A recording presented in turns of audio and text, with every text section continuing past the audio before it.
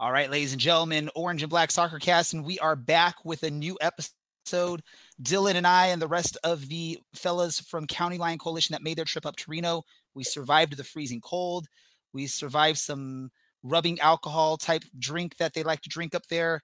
And I guess luckily the team and we survived the almost defeat, and we came away with at least a point. Orange County did. This is the Orange and Black Soccer Cast. We are underway in the postseason, the first playoff game ever played in Orange County. It's a 1-2, Godoy. He's found a great ball into Voltson. Plenty of time. He smashes it home and doubles the visitors' lead. Thomas Voltson. Now Segber sprinting forward on the counterattack. A little handsy there. Crosses it. Pineda, the extra pass. Seaton finishes. It rolls down to his left and burying aside. Well taken care of by the Orange County keeper. We'll leave it for Aiden Quinn. He'll strike towards goal, and it's gone in! An equalizer and a winner in second half stoppage time for Orange County off the left boot of Aiden Quinn. This is the Orange and Black Soccer Cast, the only podcast dedicated to Orange County Soccer Club, its fans, and supporters. Follow us on Twitter at OCSC_SoccerCast and on Facebook at Orange and Black Soccer Cast. How's it going, Orange County? Welcome to another episode of the Orange and Black Soccer Cast, the first and only podcast dedicated to Orange County Soccer Club, its fans, and supporters. I am your host, Ray Samora, and I am with you each and every episode as we discuss all things Orange County Soccer Club. Joining me as he does each and every episode, my trusty sidekick, we've got Dylan from County Line Coalition. Dylan, how are you doing after that wonderful trip up to Reno? I'm doing good. My liver's recovered and my throat's recovered. And I'm pleased that I've gotten a little promotion to trusty sidekick around here. So I think I have to update my resume now. And we'll get into the details a little bit more later. But the bigger question is, how is your knee doing after that trip up to Reno? So it's actually both thighs. I've got 4 bruises that are probably about the size of a fist on inner and outer of both thighs. They're pretty purple right now, and they hurt a good amount. But we made the flight, so I'm not going to complain too much. So we'll get into more details on that. So if you're really interested on why Dylan has these big bruises on his thighs, I guess both thighs is what Dylan said there, you'll have to just listen to us and continue listening to what we've got to talk about. With Dylan and with me as well, we have another returning guest. He joined us last week to preview the Reno match. And now he's back again. I think he just, he realized he just can't get enough of Dylan, myself, and the Orange and Black Soccer Cast. I'm talking about Cameron. Cameron, welcome back to the Orange and Black Soccer Cast. How's it going, everybody? Good to be back. And, you didn't make the trip up with Dylan, myself, or the other few that went up from County Line Coalition, but I'm sure you got a chance to at least catch some of that match, or hopefully all of the match, correct? Well, I was able to watch the deep extended cut highlights. So I feel like I'm able to give my 2.5 cents on this or 1 cent. You could give us all the information. The highlights probably showed quite a bit of what we need to know about the match there. Oh, and we have one other guest that's joining us, and this is going to be, he's making his debut on the podcast, although many of you have probably already read some of his writing on the Orange and Black Soccer Cast website. He recently joined our team to help us with some game coverage, and I'm talking about Alan Underwood. Alan, welcome to the Orange and Black Soccer Cast for the first time. Thanks for having me on. It's great to join you guys. We're glad to have you on there. I know Dylan and myself, when we found out you were going to be interested in helping us out with some of the writing stuff, we both were pretty excited about that, because I think it was mostly my fault, but I sort of was being very ambitious with what we wanted to do with coverage. And it was almost going to be Dylan and I writing like 5 things a week, which with our busy schedules probably wouldn't work out much. So your help with some of the game coverage and other things is going to be awesome. I'm glad we're able to get you onto our podcast for the first time. Yeah, I think anytime you can create more content especially for the USL level, there's just a need for it. And I think USL is starting to take off. And, the more content, the more coverage, especially for Orange County, the better. Definitely. So what we're going to do is we're going to get into the swing of things. We're going to first, of course, talk about the Reno match, what happened up there with the boys from Orange County. And it was sort of a close call for our Dylan and his beautiful head of hair that I think he was even pretty certain he was going to be losing that head of hair towards the end of that match. And we'll definitely get into that. Then we'll also talk about a new signing that the club has announced today. And then we will get into the preview for the upcoming match, which is the first home match of the season. So first, let's talk about Reno. Orange County made the trip up to Northern Nevada. Let's try and say that 5 times fast. But they did make the trip up to Northern Nevada to face the team that they knocked out of the playoffs last season, Reno 1868 FC. Our good friends, John, Brad, and is it Mike, right, Dylan? Matt. It started with an M. I got it right, Matt. I'm sorry. Matt Rafferty. Yeah. Yes, Ref Out Loud. I remember that now. I will remember it forever. But John, Brad, Matt, they welcomed us, and basically the whole Battle-Born Brigade. Man, why is there so many things that are tough to say with this right now? The whole fan base in Reno welcomed Dylan, myself, and the rest of the Counterline Coalition members that made the way up to Reno to help cheer on Orange County. It was a pretty great experience. Probably it was my first traveling fan experience, but I know Dylan, you had done some trips last season with this team.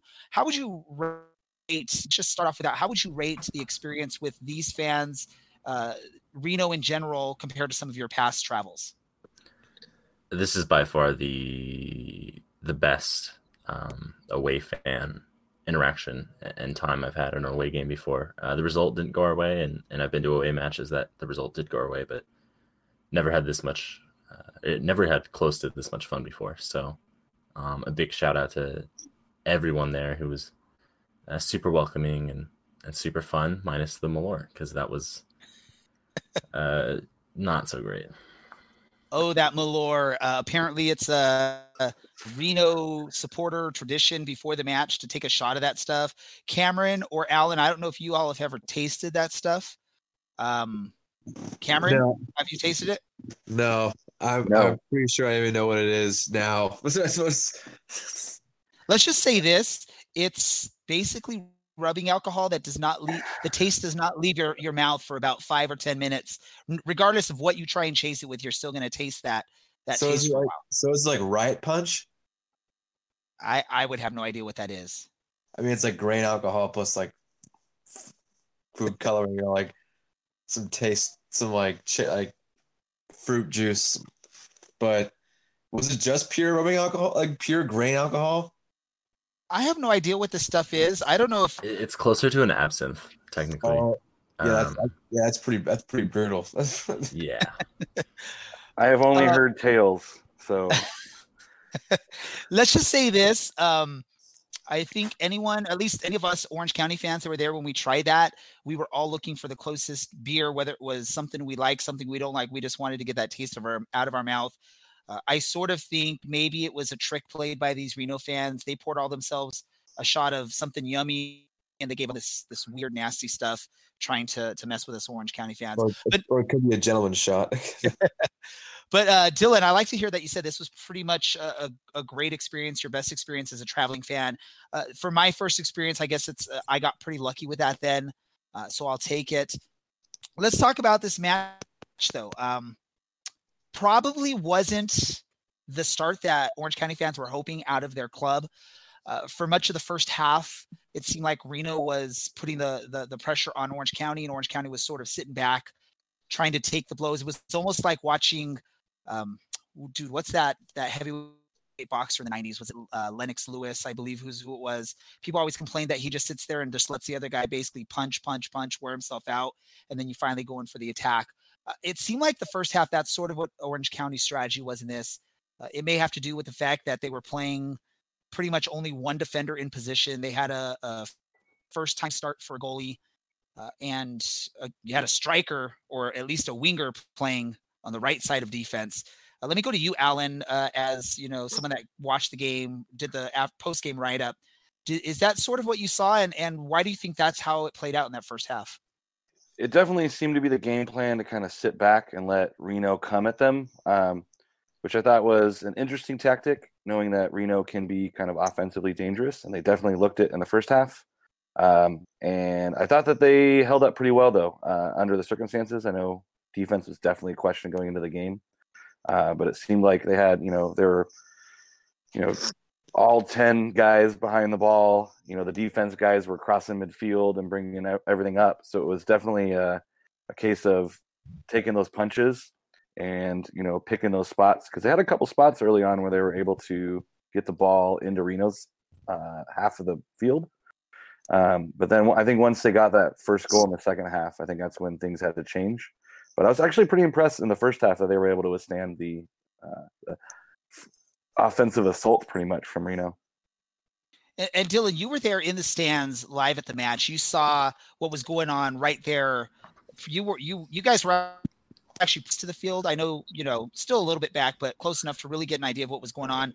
What were your thoughts when you were watching the first maybe 30 to 40 minutes of this match? How did you think things went? Is there anything that sort of bothered you or concerned you about the game plan or what Orange County was doing out there? Yeah, it actually really bothered me that we went out and sat back against Reno. It reminded me a lot of the Western Conference semi from last year. And I knew we didn't have as strong of a defense this time around. And I think it showed. And I think that it was the first game of the season. And I think that was evident as well. And I think a couple times that we have a keeper who's 22 and 5'8" is also pretty apparent if you go back and watch most of that game, but especially the first half. I imagine most of that stuff is stuff that gets worked out a couple weeks in, and now that we've got two center backs instead of right back filling in at center back. But it was nerve-wracking for the first little bit. Thankfully, I had some Malort to calm my nerves, so that helped. I'm sure that definitely helped.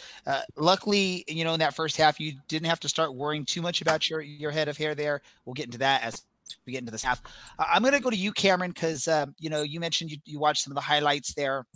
But from what you saw with some of the first half highlights, or from what you maybe have heard about this match, was it surprising to see or hear that Giovanni Godoy was playing right back for Orange County to start this match against Reno?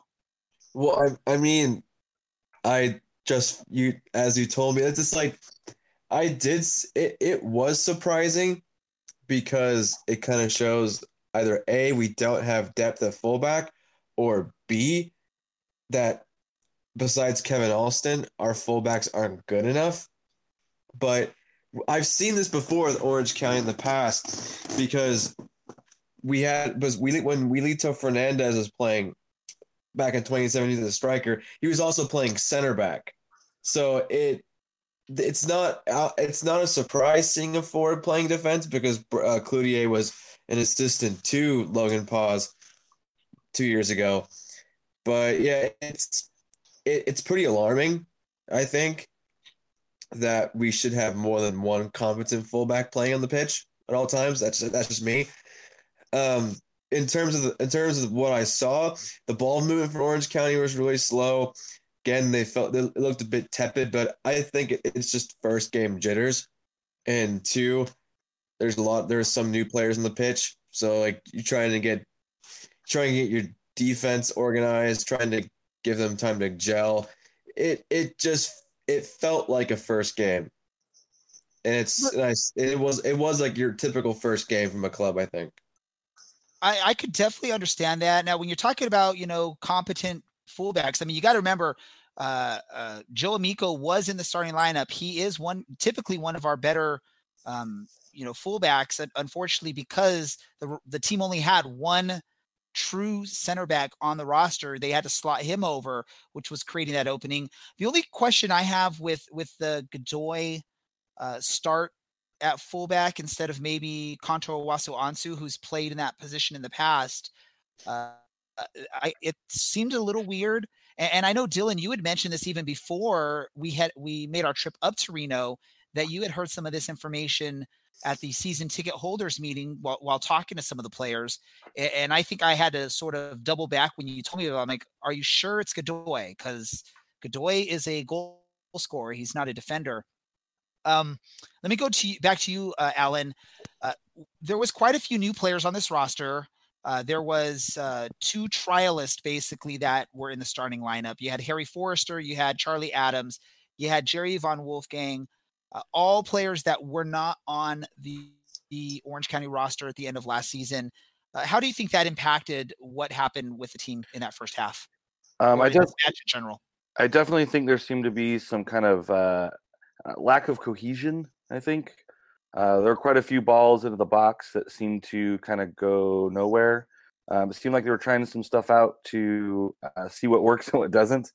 Like I said, I think the first half was, I think Reno had like 60-something% of possession. So there wasn't a whole lot of time to really figure their lives out there with the new people. And I think it was just kind of survival for the first half to like, hey, let's get through this. Let's, put a team on the field. Let's see how we do. Let's sit back, though. We want to defend because we don't want to give up goals because then we're fighting back against, 1-2 goals away is tough. But I definitely saw kind of it was kind of hit and miss sometimes. But, Aiden Quinn still looked fantastic. He looks like he's going to continue doing some good stuff. So there's definitely some positives, I think. And some things that I think will start to click over the next couple weeks. And I'm going to sort of throw this question out to all of you. I'll start with Dylan first. Is there any thought that the sort of crazy preseason schedule for this team where there was many games that had to either be canceled, rescheduled, moved to different locations, do you think that played any part of maybe a rusty or out of sync team in the first half? And for the match in general, Dylan? If I'm honest, I think the biggest loss that would have affected Orange County this past weekend would have been the match that was canceled against Vissel Kobe. I think that the amount of possession that they would have had and the amount of pressure that the Orange County defense would have been under would have been pretty comparable to how they played against Reno this past weekend. And obviously that didn't end up being the case. So, not ideal. And not having all of those guys from the preseason in the matchday squad is also a big loss, I think. But I think it's pretty well known. Historically, USL's defenses don't particularly do super well until May or June when they finally sink. And then from that point on, you rarely see a change in back fours, and you generally see lower scoring games as well. What about you, Cameron? Do you think the crazy weather that we had, all the rain, and just sort of the lack of, I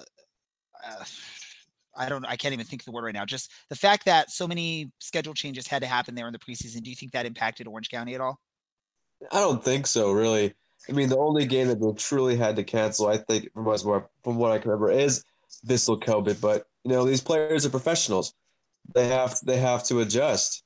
And I guarantee you, if we go back to interview all of them, I think they probably would say that's not a good enough reason for why they didn't do well against Reno. So I don't think it affected them that much.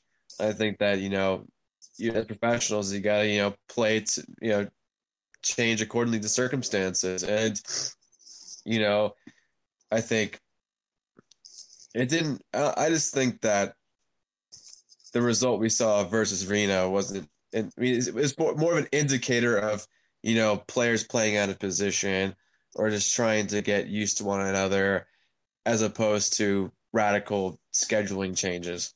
So my question, or my counter punch to that, though, what you just said right there, Cameron, is just this club needs to sort of get used to each other out. Typically, that's what you use the preseason for, especially when you're looking at USL where you have roster turnover. Yes, Orange County had quite a few players that return, but when we look at the starting lineup, I believe, just sort of off the top of my head, there's at least 4 or 5 new starters on that team from last year. So a steady, consistent preseason where you have the matches that are on schedule, not getting canceled, not getting moved around. Who knows what the practice schedule was like for Orange County with all the rain we've been having? I think this is just me personally, is there was probably a lack of some opportunity in the preseason because of that crazy weather we had. And it sort of showed in especially that first half where Orange County was playing it very cautious, trying to figure things out. What are your thoughts on it, Alan? I always agree. I mean, if you listen to League One Fun, friend Jason always says that preseason matters. And I think when it comes to Orange County building that cohesion, I mean, backline changes, you lose Rawls, I think, which is kind of a big thing as well. That's something to be concerned about. I know, you had some guys in camp that and didn't get really signed until a couple days before the season started, but I do think there is something to be said about, that team cohesion, especially at the back. And then you're trying to protect that back line.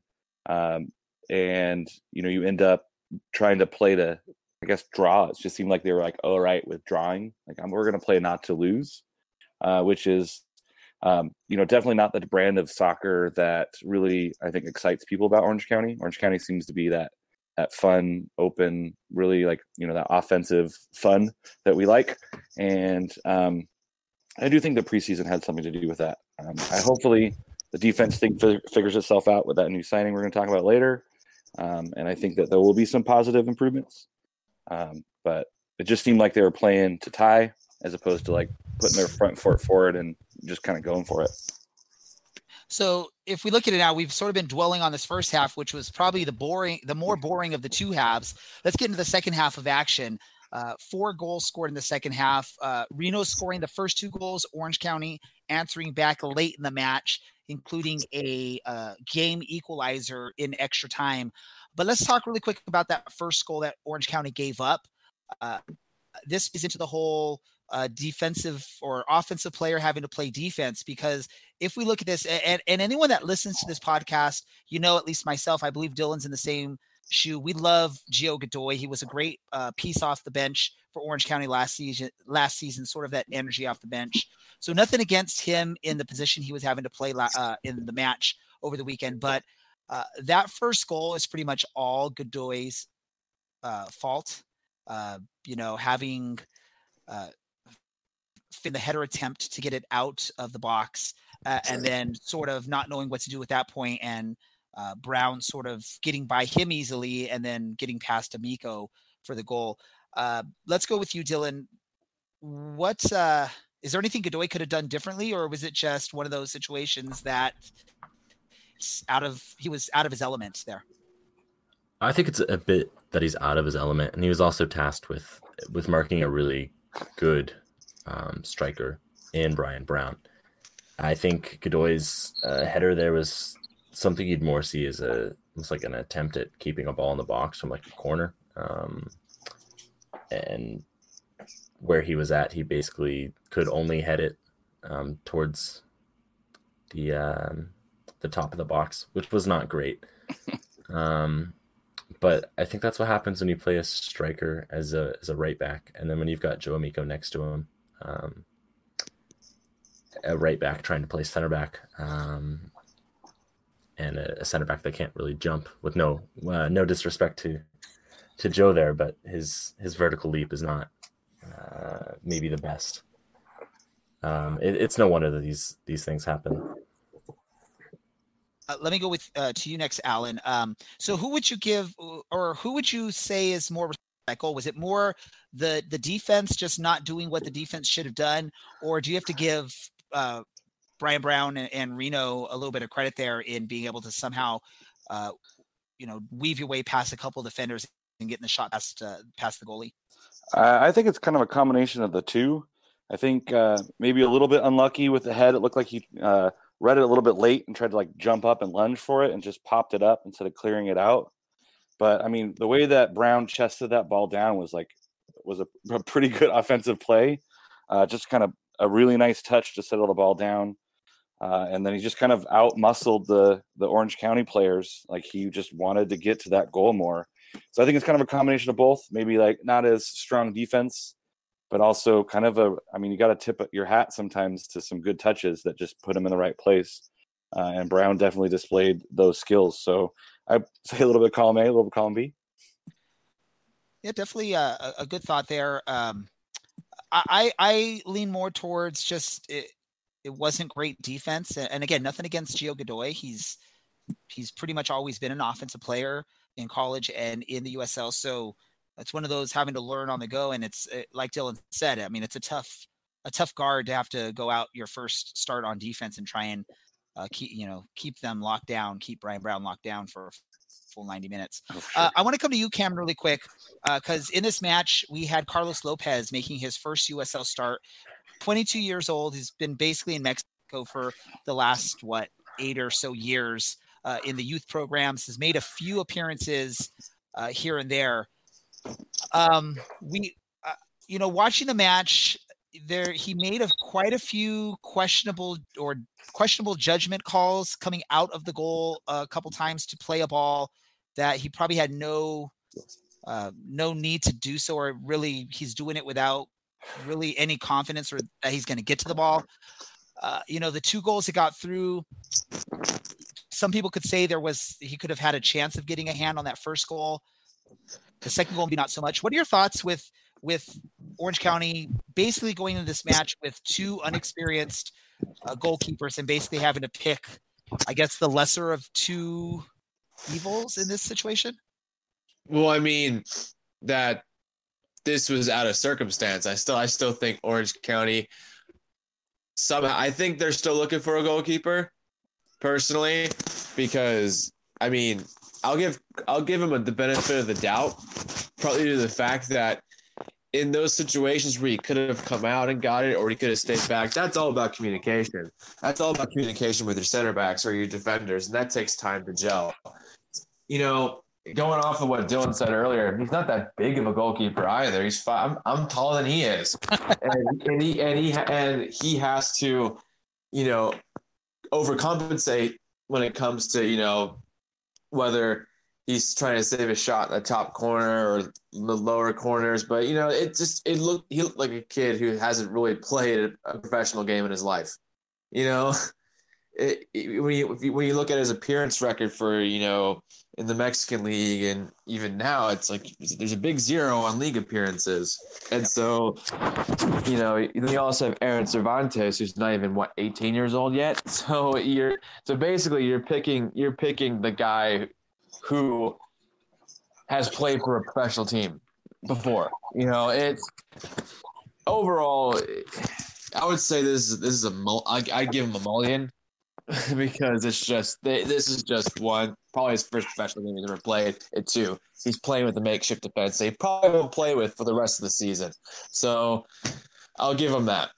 All right, so let me do this really quick before we talk about the 2 goals that Orange County scored then. And I'm just going to get a quick short answer from each of you.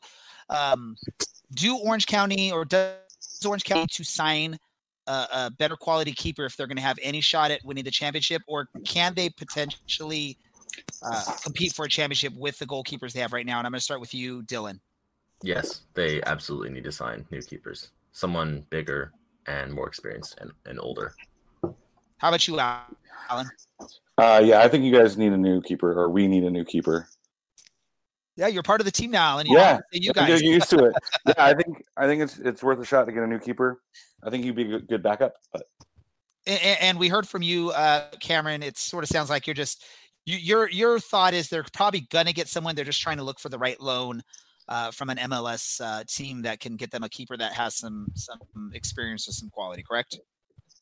Yes. Okay, perfect.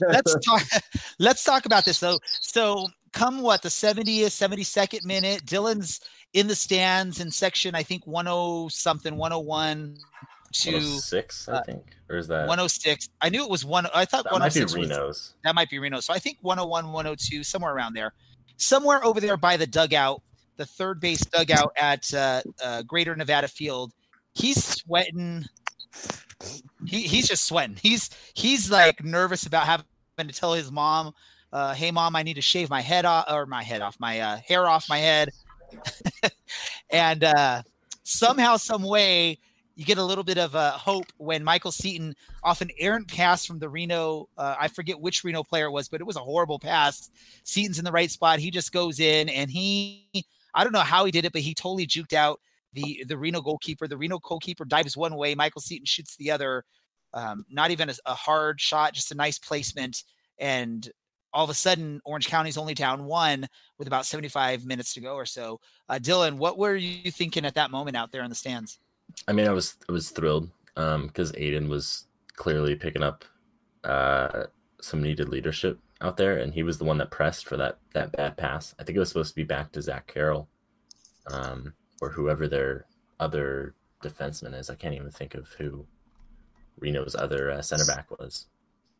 Like Brent Richards maybe?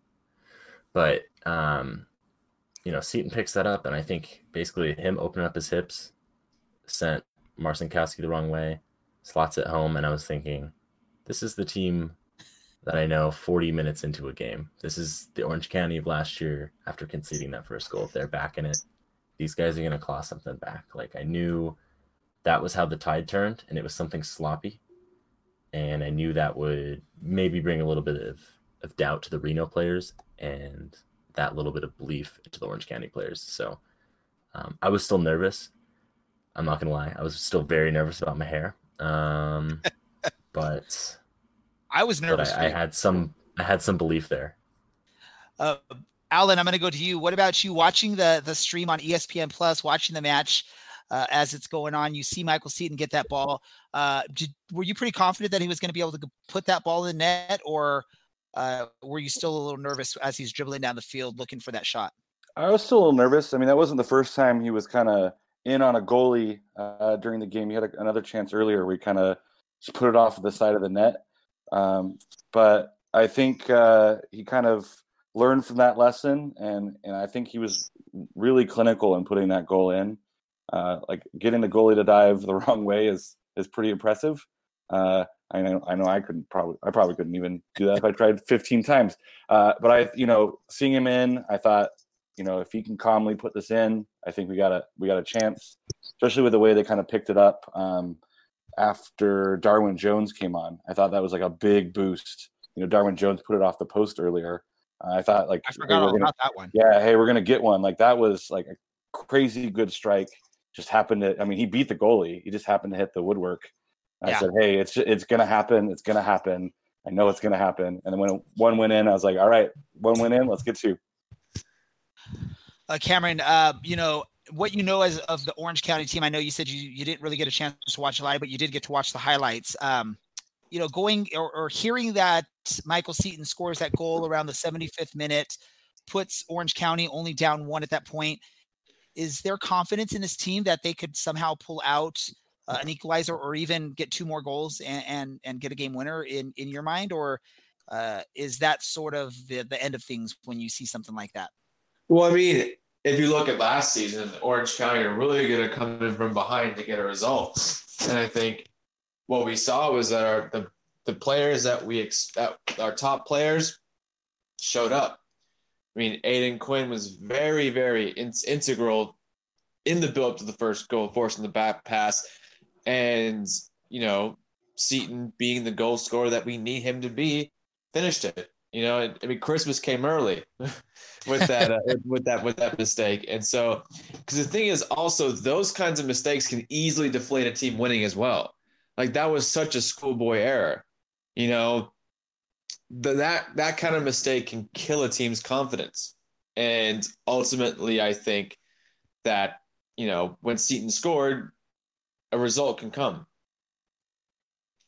So after Seton scored, I think it sort of turned the tides a little bit. Orange County was getting a little bit more aggressive. I think, Alan, you're right. It's when DJ or Darwin Jones came in, hit the post. I think that sort of ignited the change, and Orange County started putting a little bit more pressure on. It seemed like they became the more aggressive team for the final 15 or so minutes, 20 minutes in the match.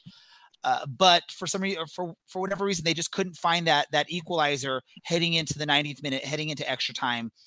I was up in the press box with our friend John Macaluso of 1868 Weekly. I was, going and already making edits on our logo, because for those of you that haven't listened to us before, we made a bet with them that the losing side would have to change their logo and put the podcast colors of the opposite team on. So I was already starting to work on that. He's telling me, don't do it yet. You still got a chance. I'm like, dude, it's already hitting extra time. It's pretty much there. The person that is the media contact for Reno 1868 FC, her name is Kylie. She was going to start heading down to the field from the press box. She said, hey, who are you going to want to speak with? I'm like, I don't think I'm going to speak with one of them because I know typically in Orange County, they don't like to speak with media after a loss. So I was just sort of focused on working on my logo change. All of a sudden they get a free kick somewhere, right in front of the Reno bench. Kevin Alston looks like he's wanting to maybe take the kick. He looks back at his goalkeeper, Carlos Lopez. They sort of share looks. Carlos Lopez comes up, eventually takes over and decides to take the kick. Probably the right choice there because I don't think if Kevin Alston takes that kick, the scenario is going to be completely different. But what happens is Lopez lifts the ball high in the air. The Reno keeper, is it Marzakowski or something like that, right, Dylan? Yep. Am I getting that right? Yeah, Marcinkowski, but close enough. Marcinkowski, I got it. Hey, for me, that's a victory. But instead of trying to punch the ball away from the penalty box or away from wherever he was, he makes an attempt to try and grab it. Aiden Quinn puts pressure on him. The ball falls out of his hands right to Aiden Quinn's feet with pretty much an open goal in front of him. And all the Reno keeper can do is basically tackle Aiden Quinn in hopes that Quinn would end up missing a penalty. Luckily for Dylan's hair, luckily for the Orange and Black Soccer Cast logo, Aiden Quinn's pretty, I guess, almost perfect in penalty shots. Gets the game equalizer there in like the 91st minute or 90+1, however you want to say it. Dylan, what was going through your mind at that moment? I think I shouted something about still having hair, but I was like all aboard the Aiden Quinn penalty god train, and we were going through our post goal chants, and I think we knew we had it in the bag at that point. Like you said, basically everything was going in Orange County's favor from that point on. Those last 15 minutes, Orange County, I think, had 6 or 7 shots on goal, and Reno had 2 shots and 1 successful dribble. So Orange County had basically pushed them back, and we saw that those tides turn, or the tables turn, or the turntables, depending on your preferred pop culture reference. But I think that's when we knew Orange County had salvaged a point, and it was no surprise that it was Aiden Quinn really leading that. Let me ask you, Cameron, this next question. The Reno keeper made a decision to try and grab the ball instead of punch it away. Was that the wrong decision? Should he have tried to punch it away instead, or would you, if you were in his shoes, would you have also tried to grab it? Well, I mean, I've never played youth soccer before, but you'd see that AYSO soccer dad would tell you, when in doubt, clear it out. That's I would have punched it. Punch it, set yourself back up.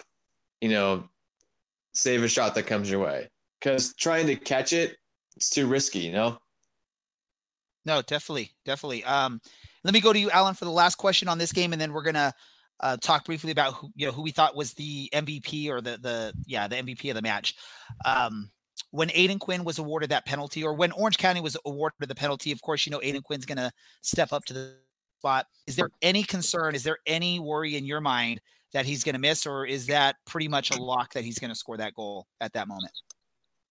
I mean, there's always a little bit of worry, but I think with Aiden Quinn, I felt pretty good. Like, as soon as he put the ball down, he was in the zone. Like, you could see that he was like, this is going to go in.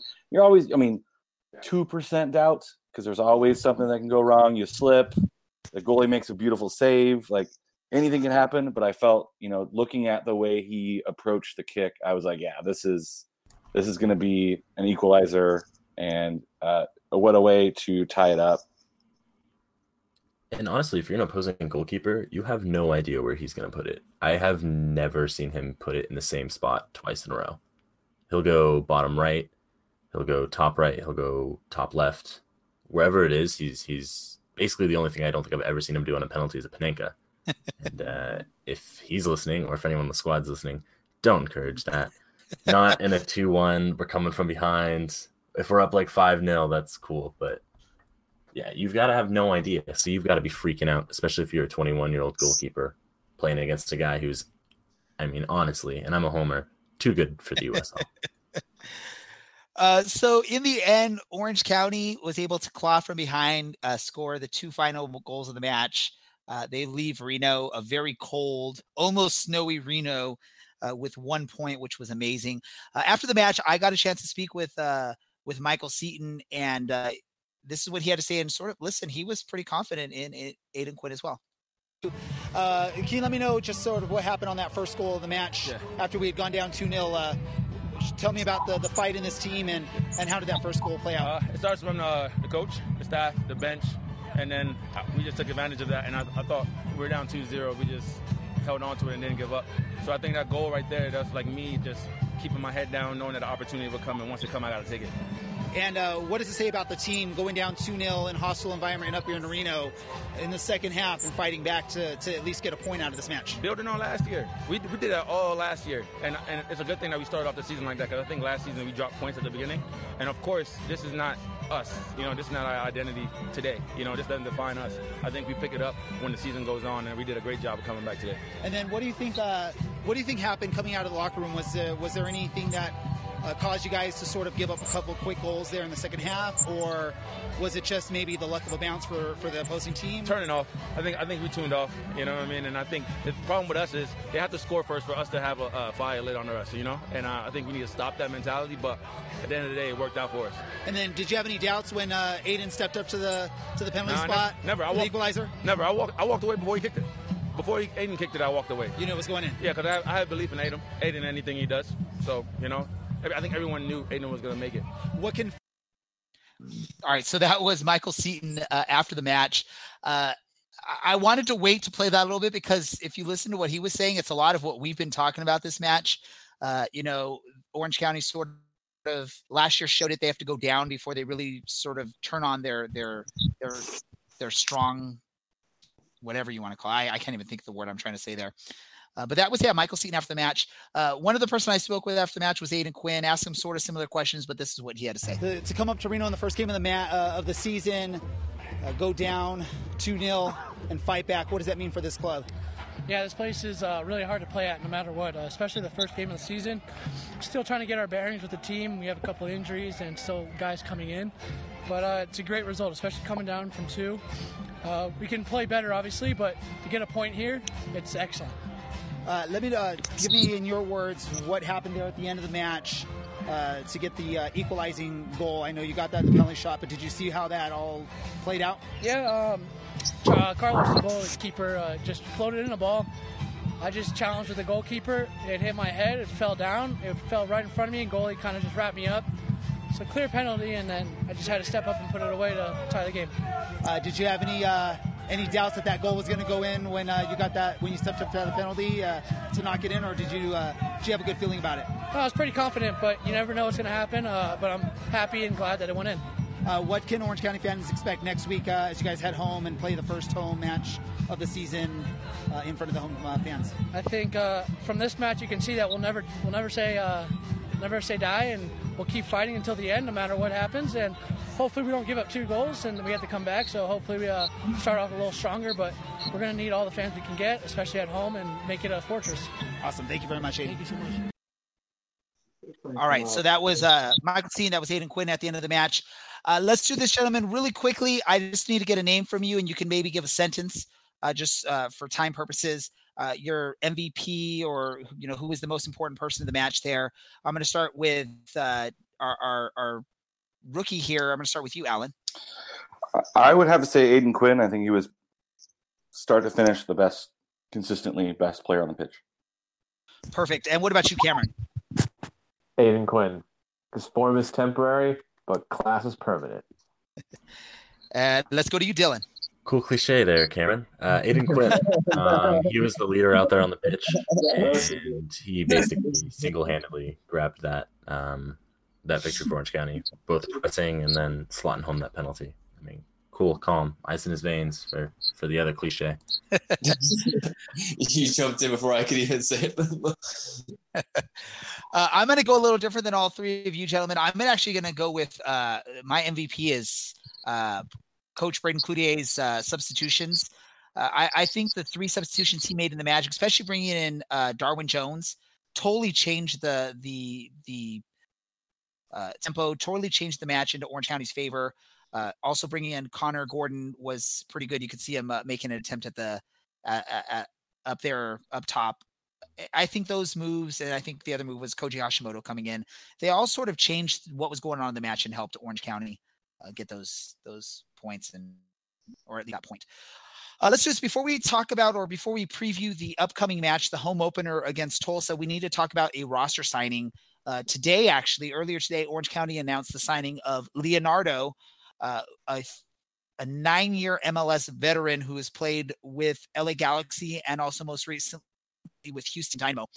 I will admit I don't know much about the guy except for what I was able to read off of the club's press release, his MLS bio, and whatnot. But I know our friend Cameron, who has covered soccer in Southern California for a while here, he probably would be the most knowledgeable about Leonardo. So, Cameron, what can you share with our listeners about this new signing for Orange County? Well, I mean, he definitely has pedigree at the top level of American soccer, playing for the LA Galaxy, winning a trophy, winning the Lamar Hunt U.S. Open Cup with Houston. He didn't make any more than 100 appearances for the Galaxy. Reliable center back, decent with his feet, could defend pretty good, up there at the age of 31, sort of in the twilight of his career. But I think while I can rail off attributes from the little I've seen him, but, to have a proven, I think it's a win-win for Orange County, because one, he's an experienced MLS center back, and two, he's not a loan signing. So we don't have to fear of him playing well and, Houston going back, claiming, hey, we want him back, So it definitely brings he brings two things to the table. I think just experience. I think his ability to win trophies is another thing too. So, and Walker Hume gets an experienced center back partner. And what Cameron mentioned there, I'm going to go to you, Dylan. The fact that it's not a loanee. I know one of the frustrating parts for us last season, for fans of Orange County last season, was the Alex Crognale loan deal where he got called back a few times throughout the season. There was times where it felt like Crognale maybe wasn't all in with Orange County, was maybe looking forward or towards the future for his Columbus career. Does that make you as happy as Cameron that this is actually a signing and not a loan? Oh, absolutely. I think I've said a few times the last few weeks, I basically expected them to announce Crognale again. He hasn't featured on the bench or on the in the starting 11 for Columbus, so I kind of assumed he'd be coming back. I know Cloutier trusts him. We saw that last year. But it is, I think, better that Hume has a good, hopefully calmer, that experienced partner in the back, and additionally, it's another guy that's over 6 feet tall, so that's gonna make some differences. But it's probably a pretty low risk for the club. I'm sure it's a 1-year deal, and I'm sure he's just here to prove himself that he's still got it. So does this put to rest the potential of a Al Ali return? I really think we still need a third center back. No disrespect to Joe, but he's not a center back. And they might have thrown him there because it's an emergency, but I mean, I know he's best on the outside of the pitch. Perfect. And I'm going to go to you, Alan, next. So we're bringing in Leonardo, again, a 9-year MLS veteran, 31 years of age. I think the last time we brought in an experienced MLS veteran up there in age was mid last season in Kevin Alston, and that turned out pretty well for the club, right? Yeah, I think anytime you can add that kind of experience, I think with a club that's looking at, hey, we have some defensive issues we want to solve, and there's always looking for that kind of clubhouse guy to really, push you over the top. Because, I mean, you're, one game away from going to the final. I think you're looking for that little extra. I mean, you're not bringing him in to score goals. You got 5 in his career. So you're definitely looking for that leadership, those leadership qualities that those older guys bring in, that experience of just kind of being there. And you talked about the experience, the leadership. We tried to do that last year with someone like Josh Hoivel, who came in, I believe, at like 34, 35 years old. There's a difference between that age and 31. 31 is, yes, on the tail end of your career, but it's still an age where you can still be very productive. You're bringing in someone who has basically played his whole career, or at least plays 9 years in the MLS. Nothing against USL clubs, teams. The level of play is not as high as what MLS has. So I think if you're able to be productive in MLS, which Leonardo has been, I know there's people who question what he can do out there, but if you look at it, at least his last 2 seasons in Houston, he played a pretty big role with that squad. You're bringing in someone now, he's dropping into the USL level. I don't see there any need to worry about, is he going to be able to compete at the USL level? It's a different level of soccer. It's someone with experience. And so I'm excited about it just because the fact we needed another defender to begin with. And instead of bringing in someone, maybe an unknown, you're bringing someone, at least what he can bring to your team. You have tape on him. You can see what he can do, and you could try and really integrate that into what you do with the club. And like Dylan said, he's 6'2", and he has a little bit of athleticism, some strength in him. So it's not someone that's going to get pushed around too much in the box there. So I mean, a better vertical than Joe Amico. Oh, yes. Up, right? The only way is up. All right. So just like we did with our MVP at the end of our recap for the match, we're going to go around and just do a quick grade on what we think of the signing does. Again, you can give a quick, explanation, 1 or 2 sentences. Let's sort of go reverse ways. I'm going to go with you first, Dylan. Given the circumstances, I guess I got to give him a B. I'll give him a B+. It's a experienced center back at a time that we obviously need center backs. So half of the defense is that much closer to being sorted. All right, Cameron, what about you? A-, because he's an MLS defender and has won a trophy. So brings much needed experience to the team. So it's a low risk, high reward. So A-. Alan, for you. I was leaning around B+, A-. Being the teacher that I am, I would always want to see that improvement over the course of the semester, if you will. I do think it's a really solid signing. I think it's something that Orange County needs. So I'm kind of leaning, I'll give him A-.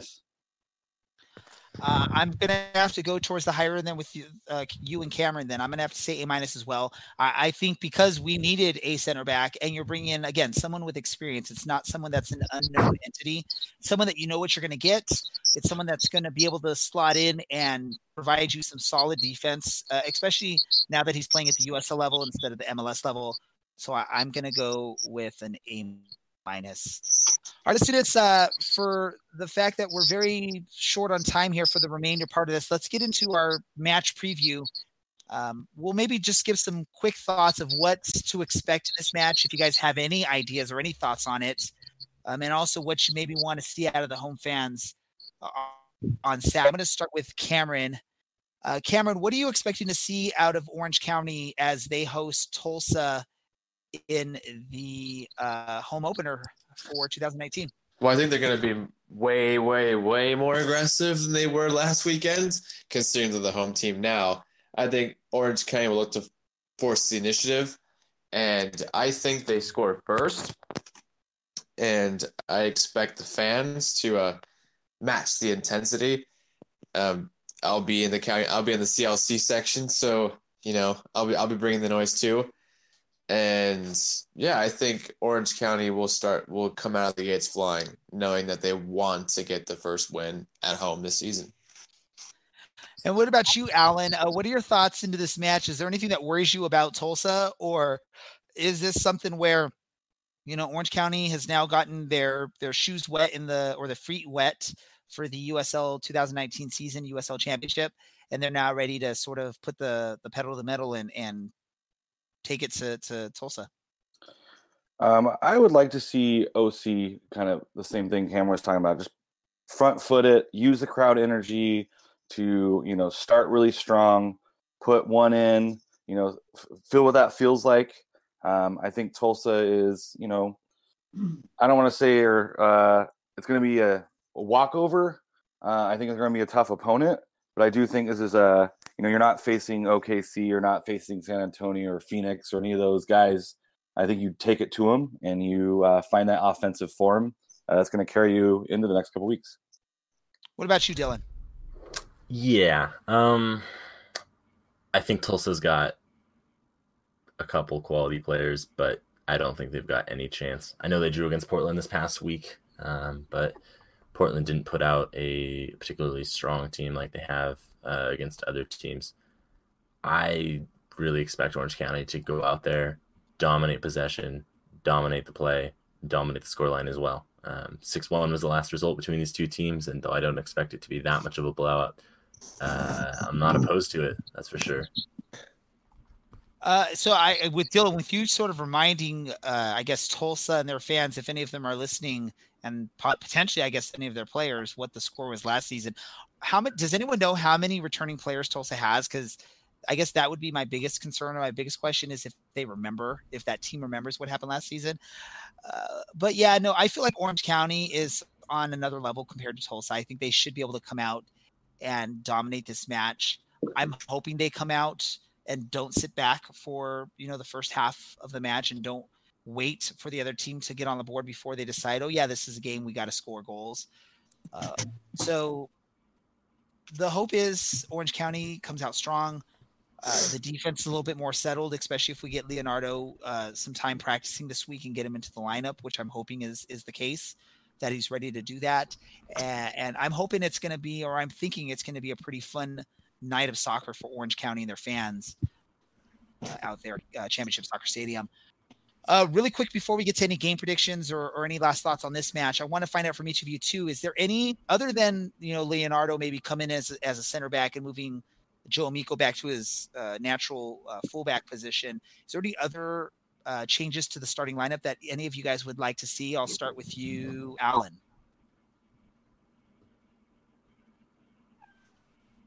If Alan's there. There we go. Sorry. My microphone was disappearing.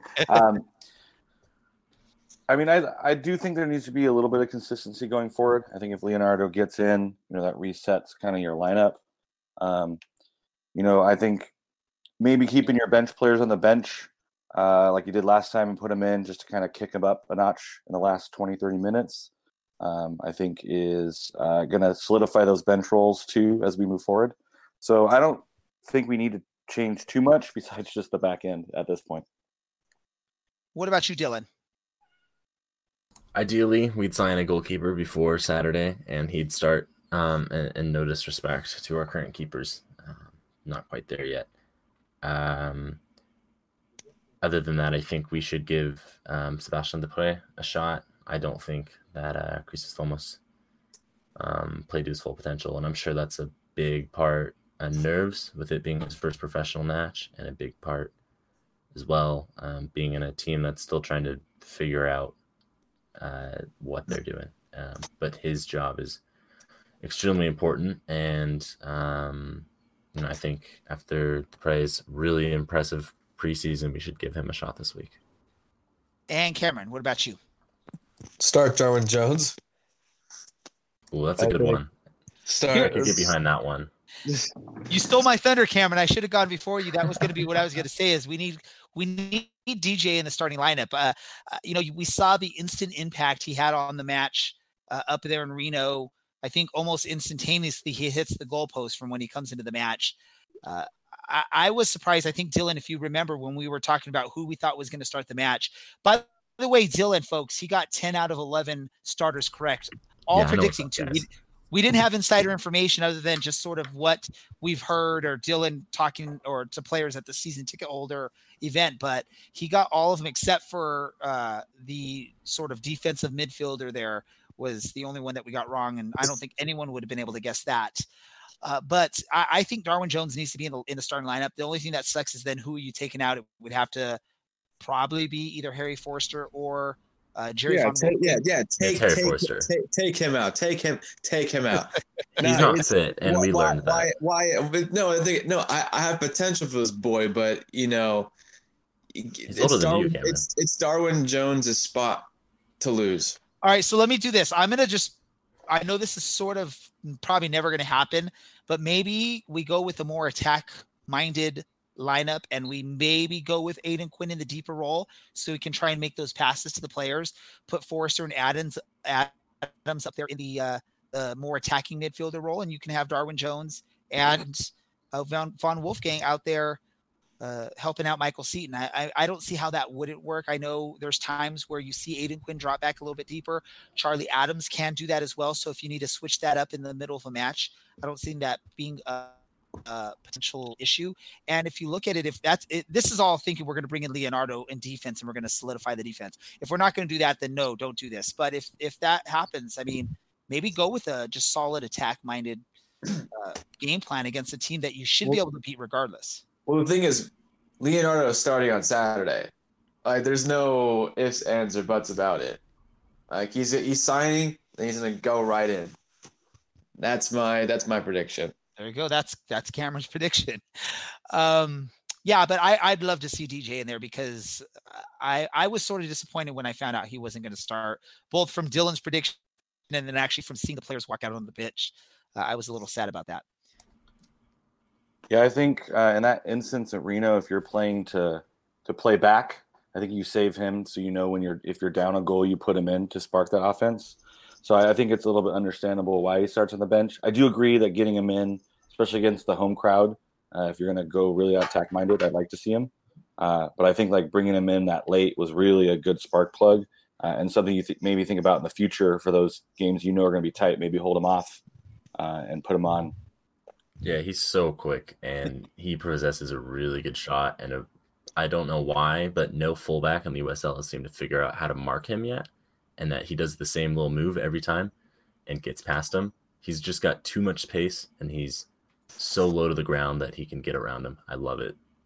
I mean, there is a reason, gentlemen, that he was once, a big USL prospect up there in Seattle. So it's not like an unknown entity and he just sort of came out of nowhere. I mean, people thought he was going to potentially be something good and big. It just didn't work out for him at that level. And now that's why he's playing with Orange County. Luckily for us, similar story with like a Michael Seaton or with a Kevin Alston or whatnot.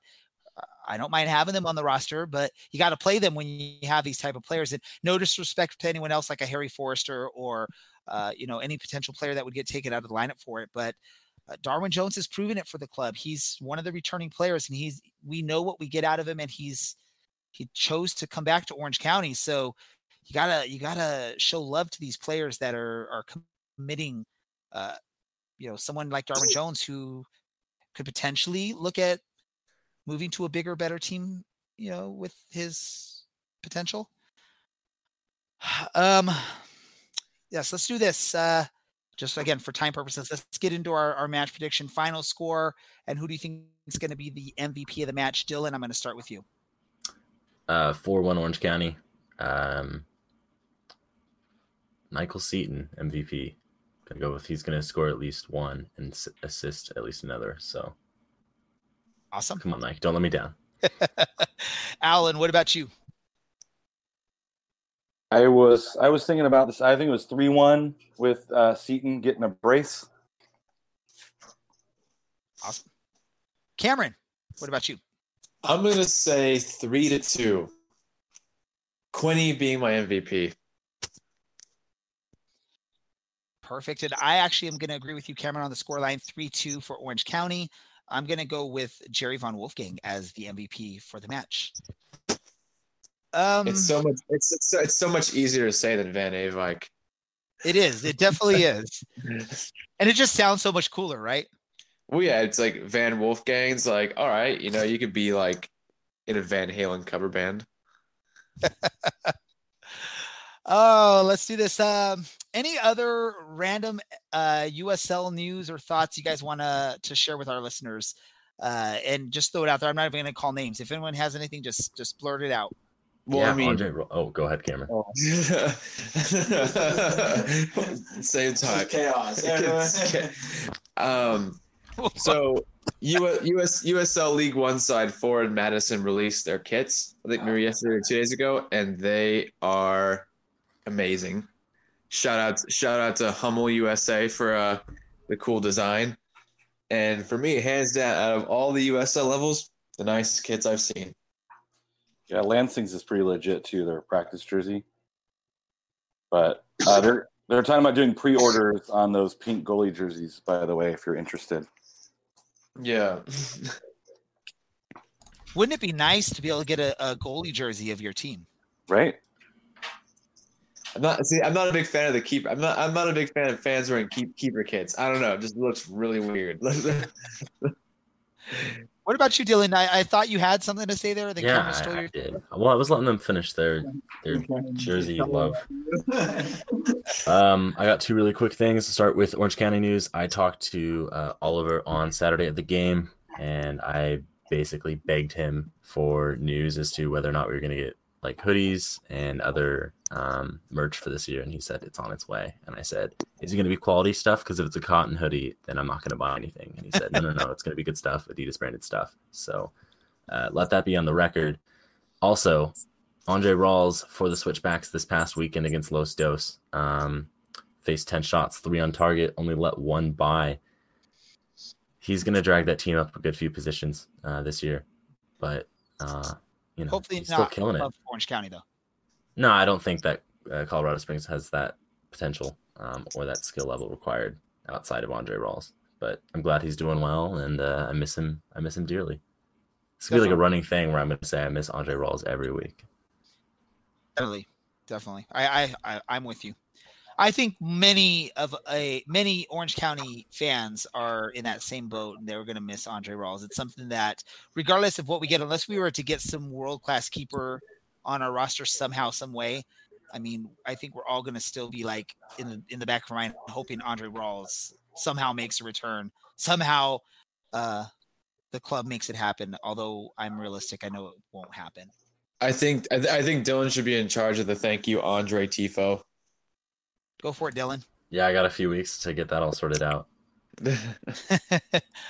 A quick thing I just want to talk about.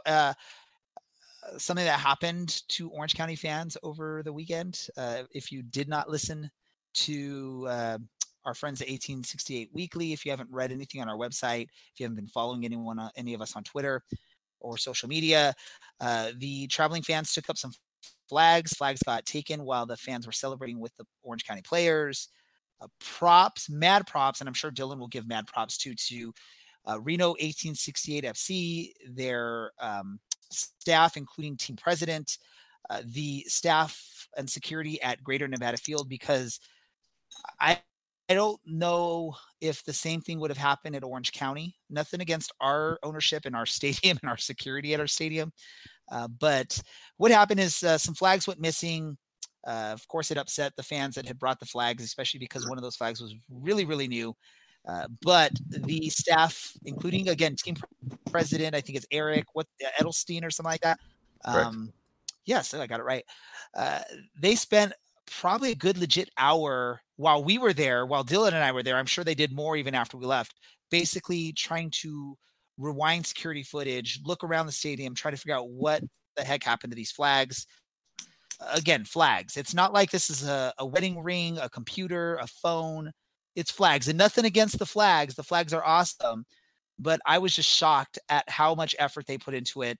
The effort was all worth it. They found the flags. Somehow they're going to get them back down to the Orange County fans. So I just had to give mad props to Reno 1868 FC, their staff, their president, anyone that we interacted with. They were amazing out there, except for the 1 or 2 people that decided it would be funny to mess with Orange County fan stuff. So again, props to Reno 1868 FC's fans, staff, and stadium personnel. What a wonderful place. It was awesome. Great alcohol. This cute girl that I hit on until she found out I was 21, and then I think she was not game, but whatever. The whole thing was such a great trip. We need to make it back up there. Yeah. All right, let's end this thing up, folks, because we're running out of time. So we're going to do what we always do, our random thought. Cameron, you were with us last week, so hopefully you're more prepared for this. But just in case you aren't, I'm going to go to the person that knows this is coming every episode first. I'm going to go to Dylan to share his random thought so I can give Cameron and Alan a little bit of time to figure out. Dylan, what's your random thought for the evening? My random thought this week is that a hot dog is a sandwich, and anything that is a bread product, filling, and bread product is also a sandwich. So quesadillas can be looped into that as well. Is there a book on this topic, though, Dylan? I don't know if there's a book on this topic, but rest assured. I was expecting you to actually find a book on this topic. For those of you not in the know, this was a conversation at the Reno match. So it is what it is. I'm disappointed that Dylan doesn't have a book about it. I read books and I read things that are academic, but I do have some literature recommendations anyway, and I can promise these guys some more time. Yeah, I know. Tell me again. All right, so I was actually not a huge fan of this person growing up, but as I've reached an advanced age, I can come to appreciate things a little bit more. Race some more. Emily Dickinson's poems. I've got a few poems. Most of her stuff is insanely short. Poem 202, poem 207, poem 269, poem 339, poem 353, and poems 365 and 409. Could she not come up with names for her poems? What's up with that? She was too busy getting it on and living life. All right. Let's go to Alan next. Alan, do you have a random thought you want to share with our listeners?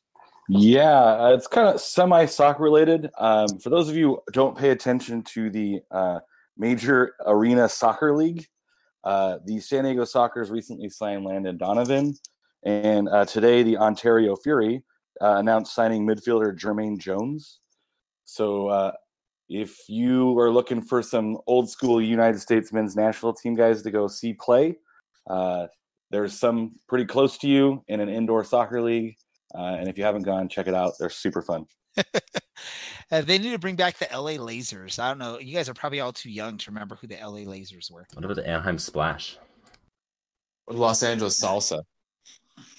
That's the best team name ever. It definitely is. That should have been your random thought, Cameron. Just throwing it out there. I got a good one. I finally got a good one. Oh, Cameron's got one. Cameron, what is your random thought for today? Okay, so I've been seeing this around forums and stuff like that. It's all about the debate of the Eagles in Lord of the Rings. Where Gandalf is like, "Fly, you fools!" Nerd. But then, yeah, I deserve that one. But no, it's just like there's so much debate around it. It's like people are thinking like, yeah, they should have flew the Eagles into Mordor at the end of that. But I'm just like, no, you can't do that. Like the Eye of Sauron would have seen them a mile away, and his Hell Beast would have gone in the Nazgul and taken him out, and then he would have gotten the ring. But the thing is, people are still debating. It's blowing my mind that if Tolkien was like, if Eagles just flew to Mordor, it would have been like, all right, story's over. It's like Breaking Bad being like, say if there's there's like Medicare for all during it, I got cancer. Well, your insurance covers it. Boom, story's over.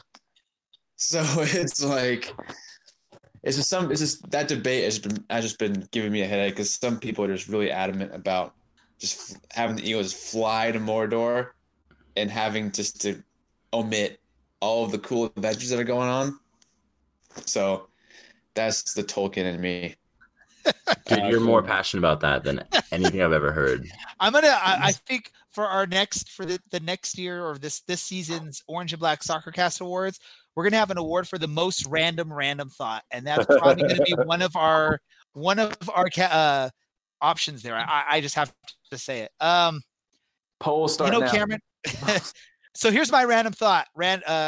And I guess Dylan, you've led me, or not Dylan, Cameron, you've led me to this random thought. Is you talk about, I guess, eagles flying to Mordor and all that stuff. If all that happened, we wouldn't have had one of the greatest scenes ever in the movie Clerks 2, when Randall is arguing with the Lord of the Ring fan about what the better trilogy is. And Randall's argument is that the movies are all about walking. And to quote the movie, even the trees walk in that movie. The ends were badass. I'm just saying, though, if the Eagles would have ended up flying the ring, then we wouldn't have had that great scene from Clerks 2. So that'll be my random thought there. And a guy throwing up in movies. Because he lost the argument. Yes. Anyway, thanks for listening to the Lord of the Rings podcast, brought to you by the Orange and Black Soccer Cast. If this was Lord of the Rings podcast, or if we even marketed it as a Lord of the Rings podcast, we're going to have like 1,000 more or 1 million more listens. So maybe we'll have to just throw that in there. Now that we talked about it, I can actually tag Lord of the Rings on SoundCloud for this episode, which is awesome. Thanks for the thought, Dylan. And thanks, Cameron, for bringing it up.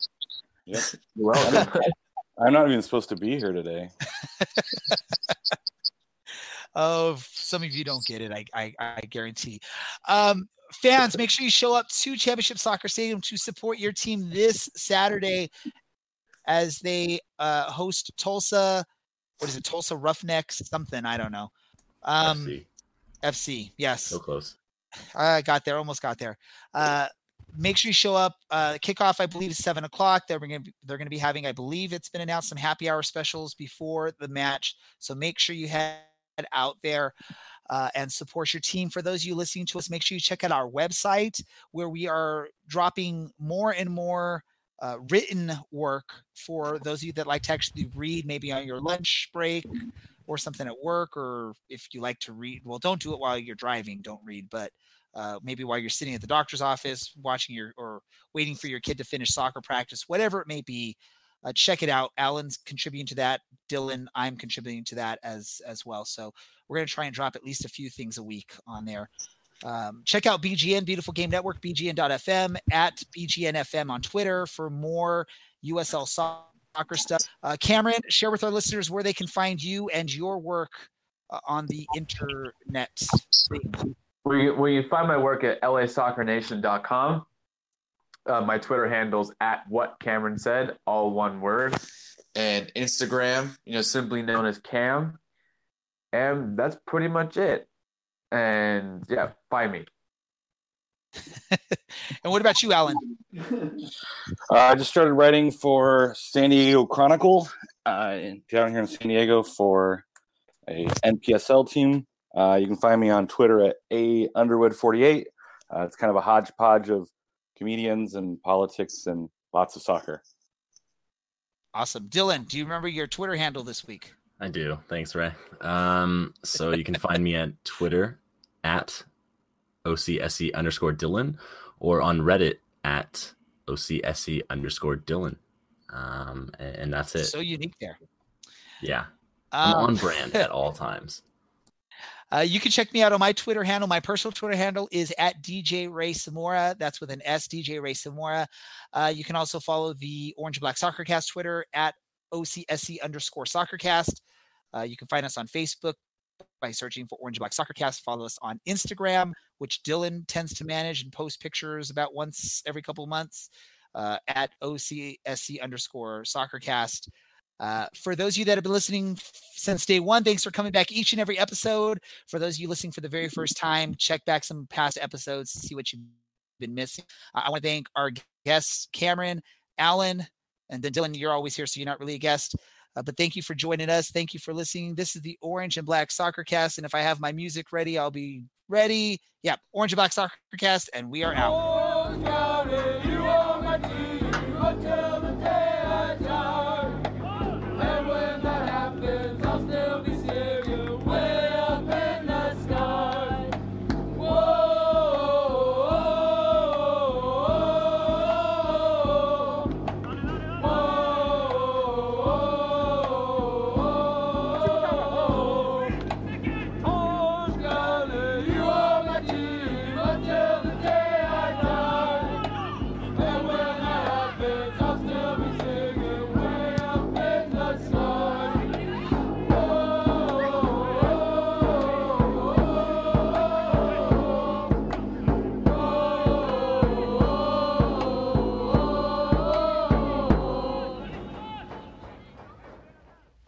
Podcasts are a great way for your business to advertise to target audiences. And the Orange and Black Soccer Cast is looking for advertisers like you. If you're interested in advertising your business on our podcast, please email us at info@orangeandblacksoccercast.com. The Orange and Black Soccer Cast has joined forces with many other soccer podcasts, many of them focusing on the USL. We're now part of the Beautiful Game Network, BGN.FM.